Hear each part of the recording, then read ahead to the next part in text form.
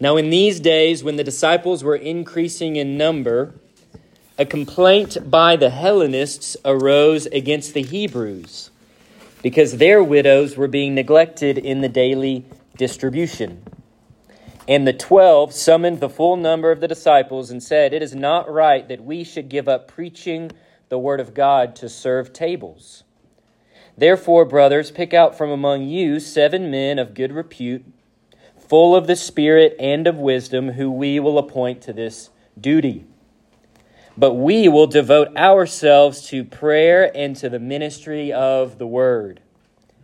And what they said pleased the whole gathering, and they chose Stephen, a man full of faith and of the Holy Spirit, and Philip and Prochorus and Nicanor and Timon and Parmenas and Nicolaus, a proselyte of Antioch.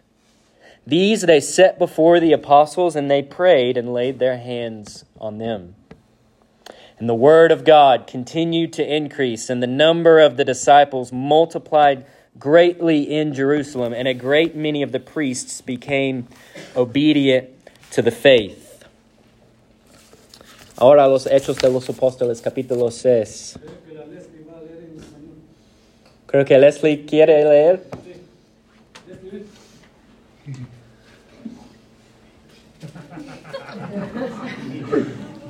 Yo puedo leer hoy y la semana que viene, ¿sí?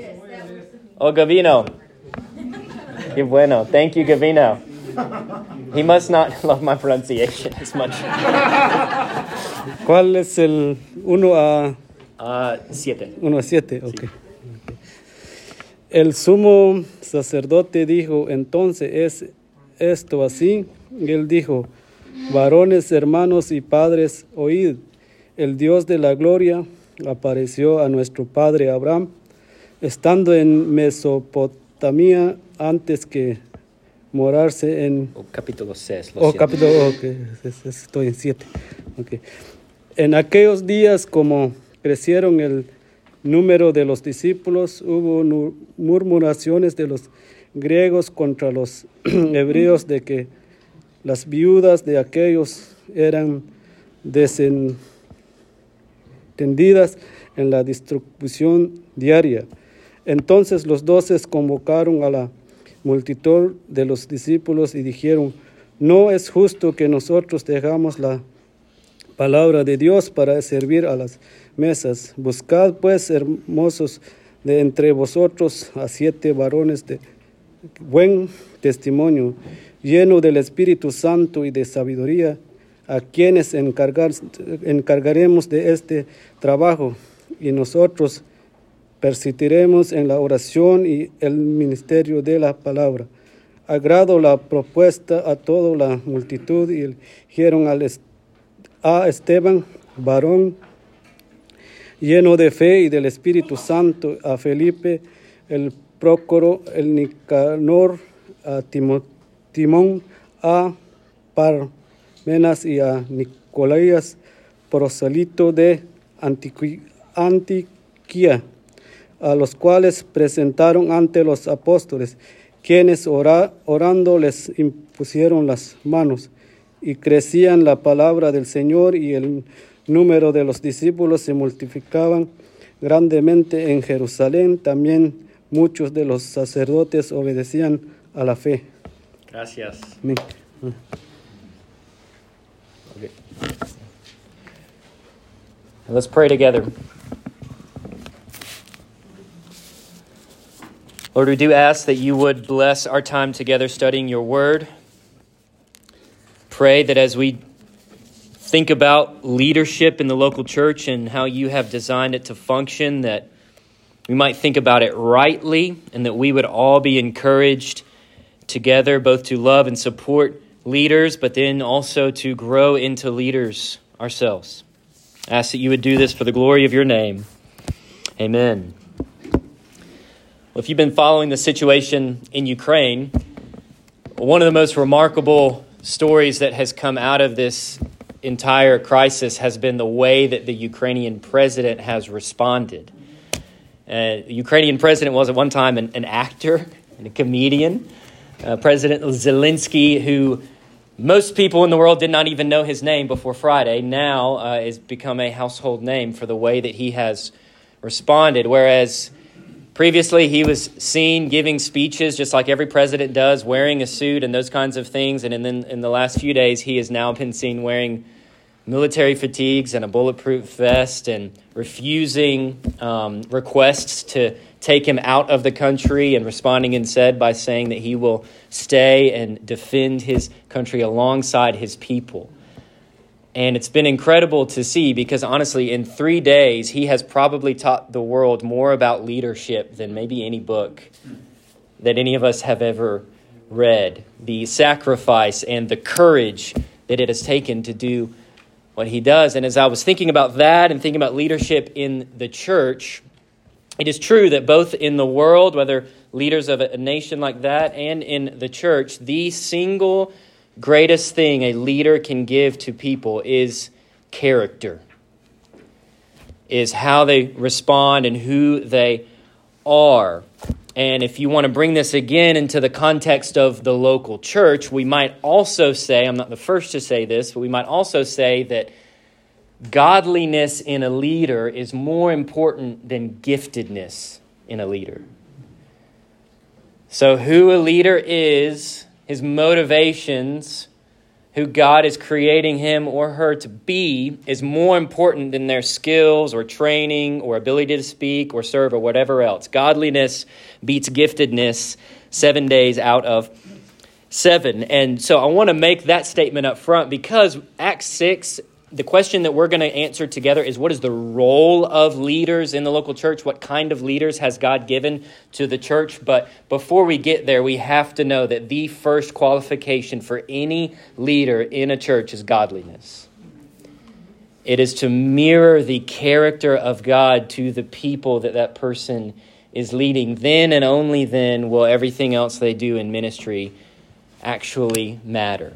You may not be the most gifted person ever. I may not be and am not the most gifted leader ever. But if by God's grace, growing in godliness, then he can use me and he can use us. So Acts 6, let's look a little bit at the situation of what is going on in Acts 6. You notice at the beginning of our passage that the number of the disciples was growing. So the church was increasing in number. This kind of takes us back to Acts 2:47, where we were a couple weeks ago, where we read that the Lord added to their number day by day those who were being saved.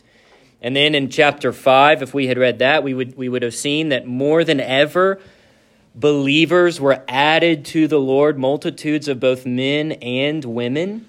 And then here the disciples, those who are following Jesus, are increasing. So what happens when a church increases in number, the church also increases in need.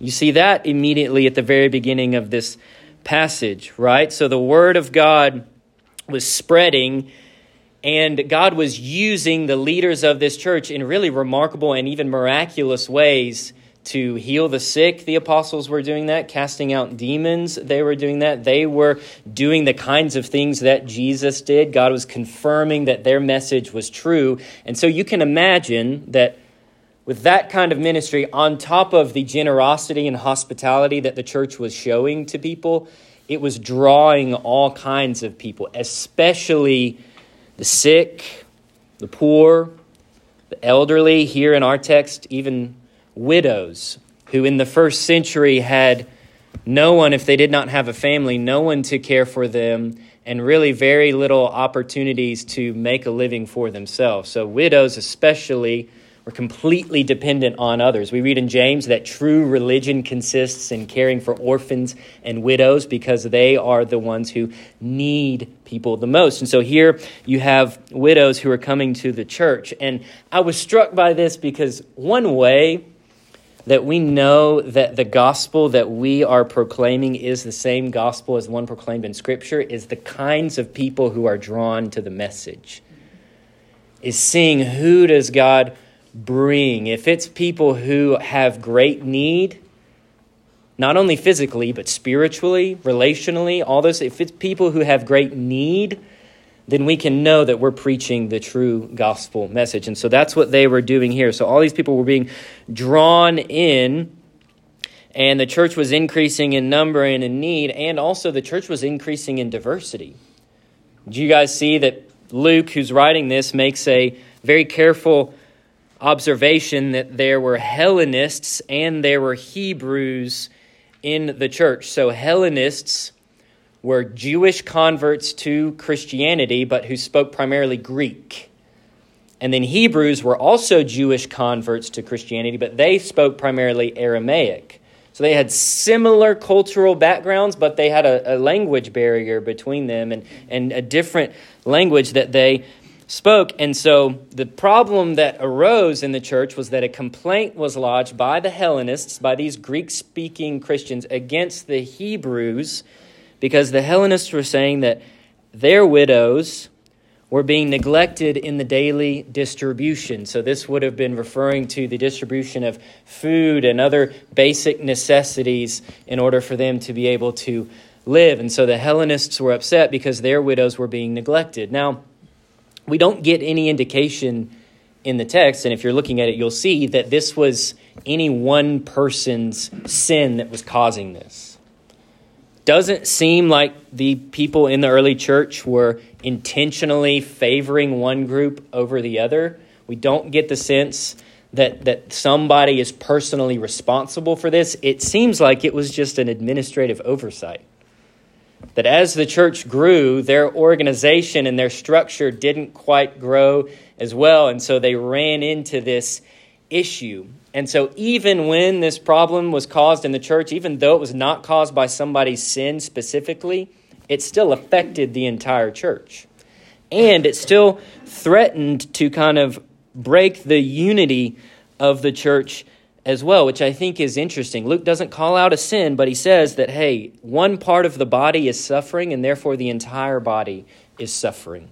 And so a solution needs to be found. We need to have an answer to what's going on. And so you saw that the apostles, that's the 12 in verse 2, this was brought to their attention. They knew that this was happening. Earlier in Acts, the apostles were actually in charge of this distribution, and now it seems like this has gotten a little bit too big, so it's too much for them to oversee. So the 12 summoned the full number of the disciples, and they said, it's not right that we should give up preaching the word of God to serve tables. And so what they are saying is they were reminding the church of what their primary calling was to proclaim, to preach, to teach the gospel. And so they knew that they had to equip other people to serve. Now, we would be wrong at this point to conclude that the apostles don't want to get their hands dirty. That they just want to sit back and kind of do the teaching, let everybody else do the hard ministry. If you have that in your mind, read chapters 4 and 5. The apostles were being beaten and arrested and put in prison. So they were not trying to just kind of stay out of harm's way, if you will. But what they were doing was saying that if we spend all of our time doing many different things, we will neglect our primary calling, which is the ministry of the word, and we will exclude others from serving in ministry.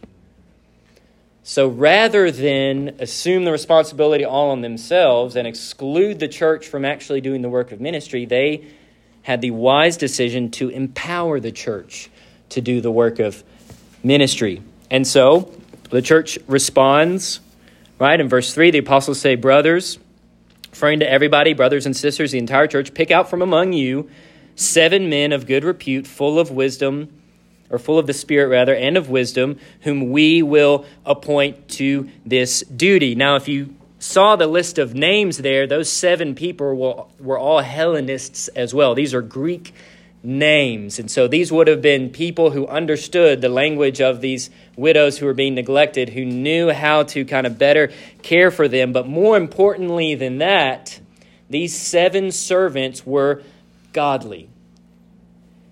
Says that they need to be full of the Spirit and of wisdom. And then we get a little description of Stephen, who is a man full of faith and of the Holy Spirit. Same Stephen who will be martyred in a couple chapters for preaching the gospel.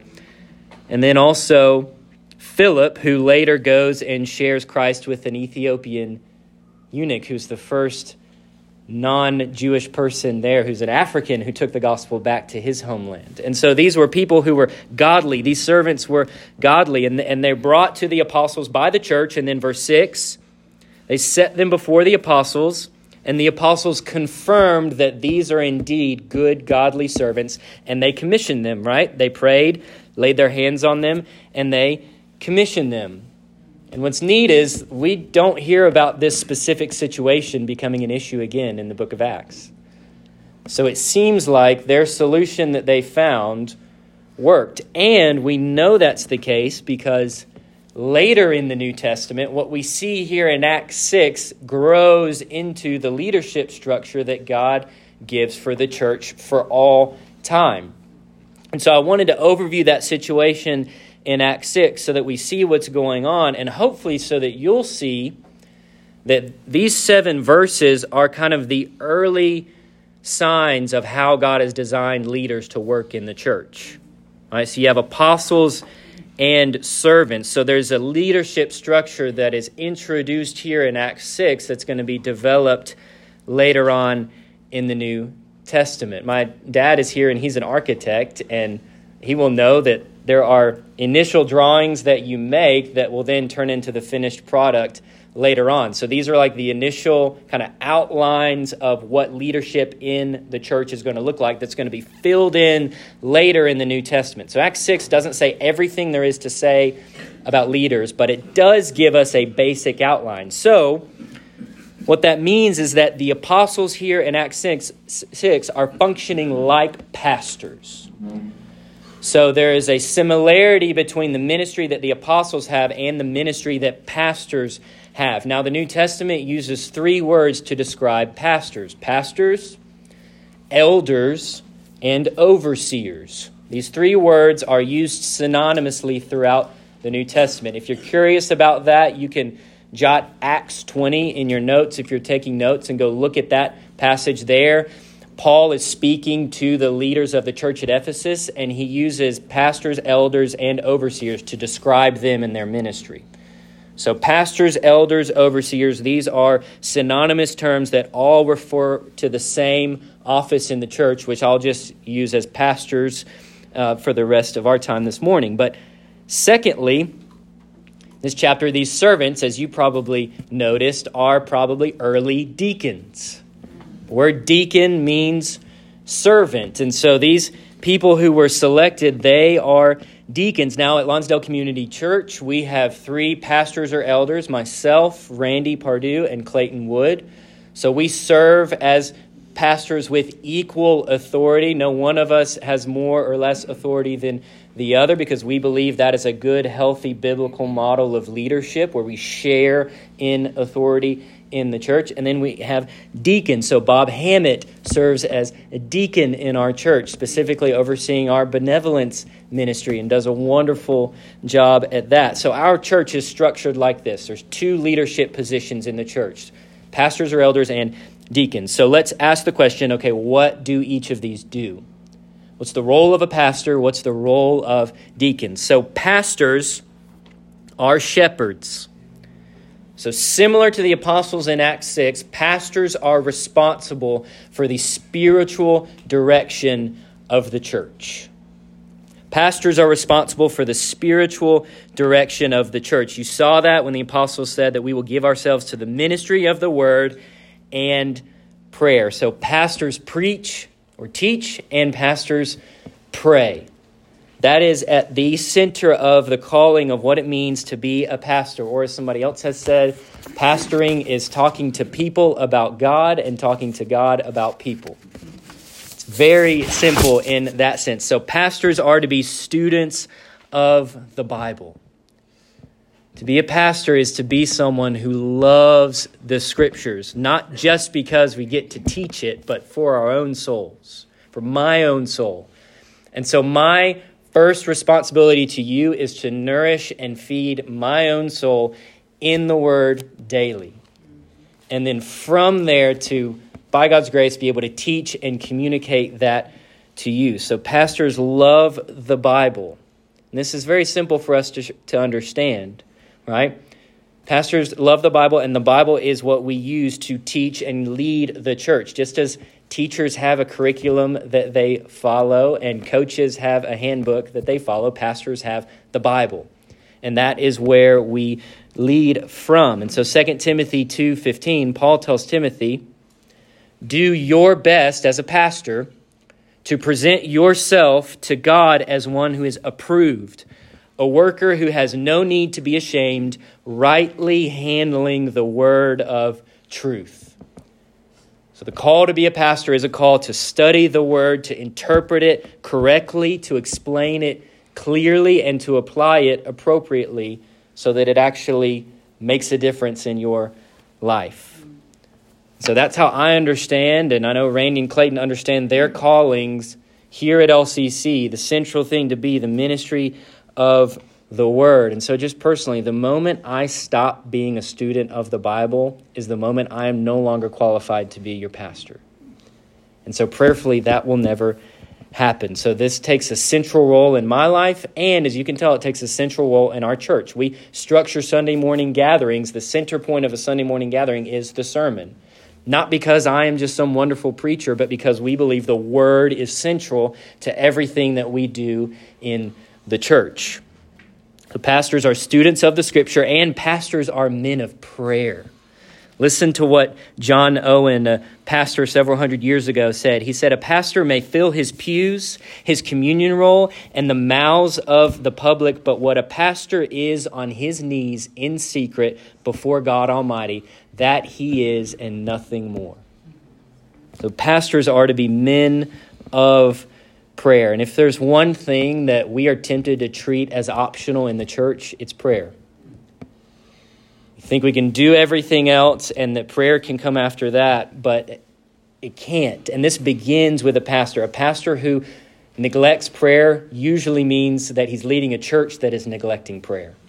But a pastor who prioritizes prayer will be leading a church of people who also are prioritizing prayer. So it's my hope that we do that on Sunday morning in our gathering. At 10 a.m. every Sunday morning right there, we have a prayer meeting that's open to leaders and anyone else who want to join, that we just pray for our church for this time and for the different ministries of everything that's going on. So I hope that flowing from me and all our pastors to you is that we want to prioritize prayer.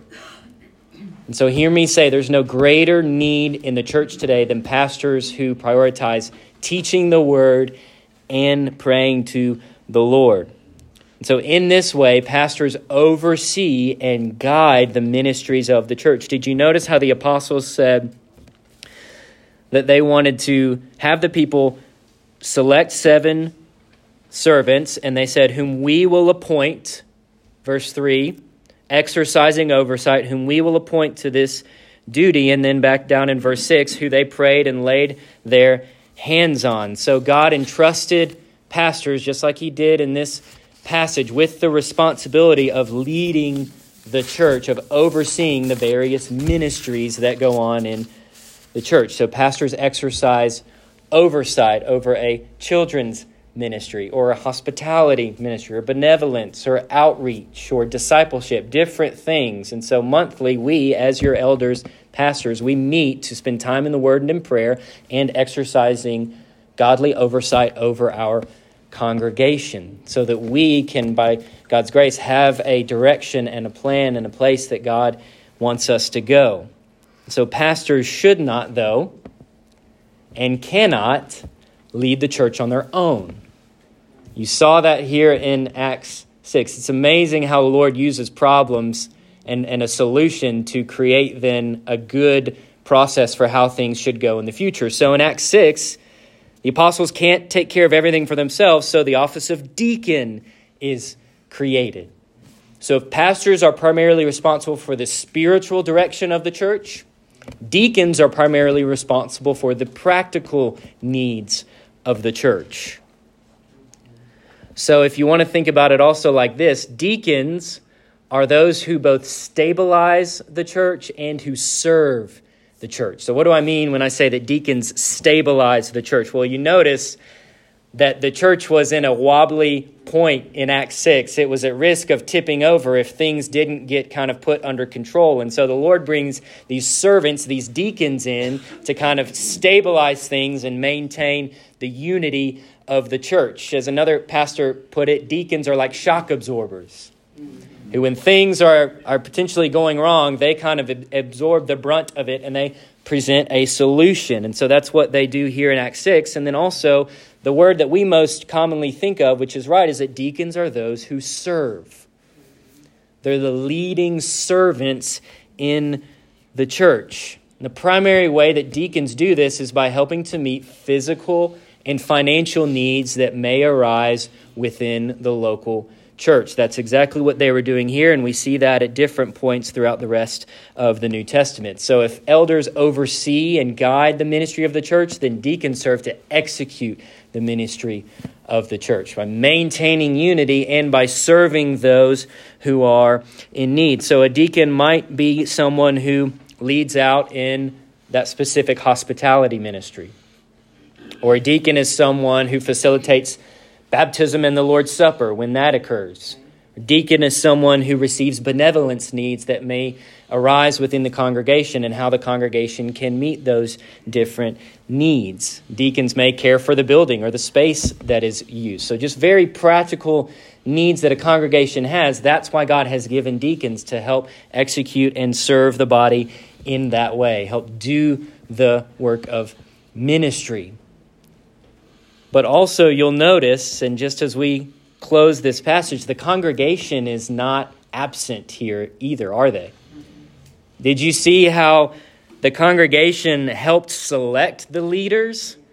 And they also humbly submitted to their leaders. So they had a role in choosing these 7 servants.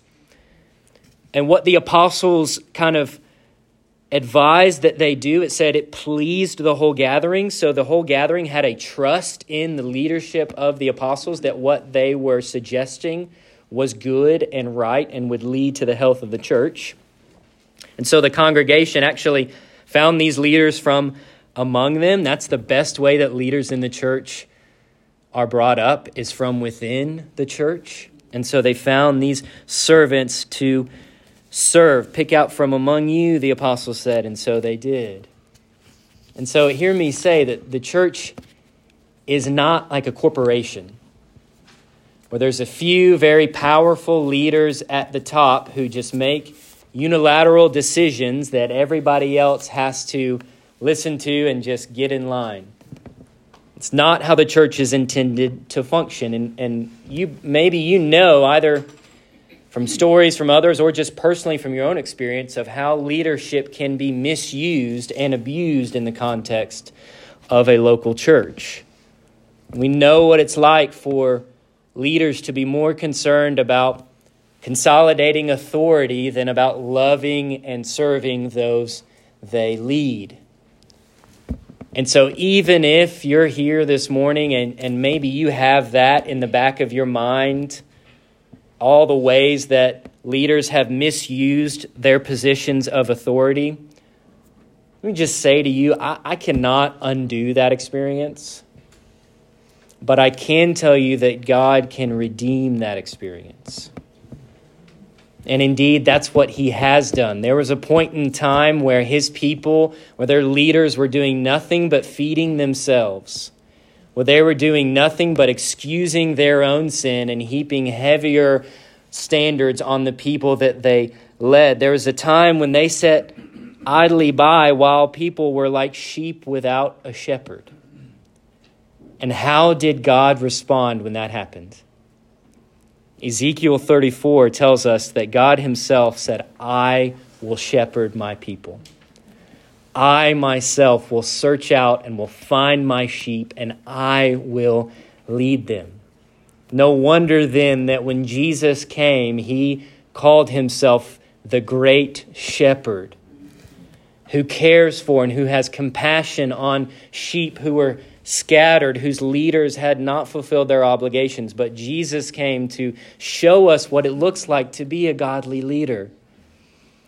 to lead by serving and by laying his own life down, by giving his own life for his sheep, giving us that beautiful model and picture of what humble servant leadership looks like.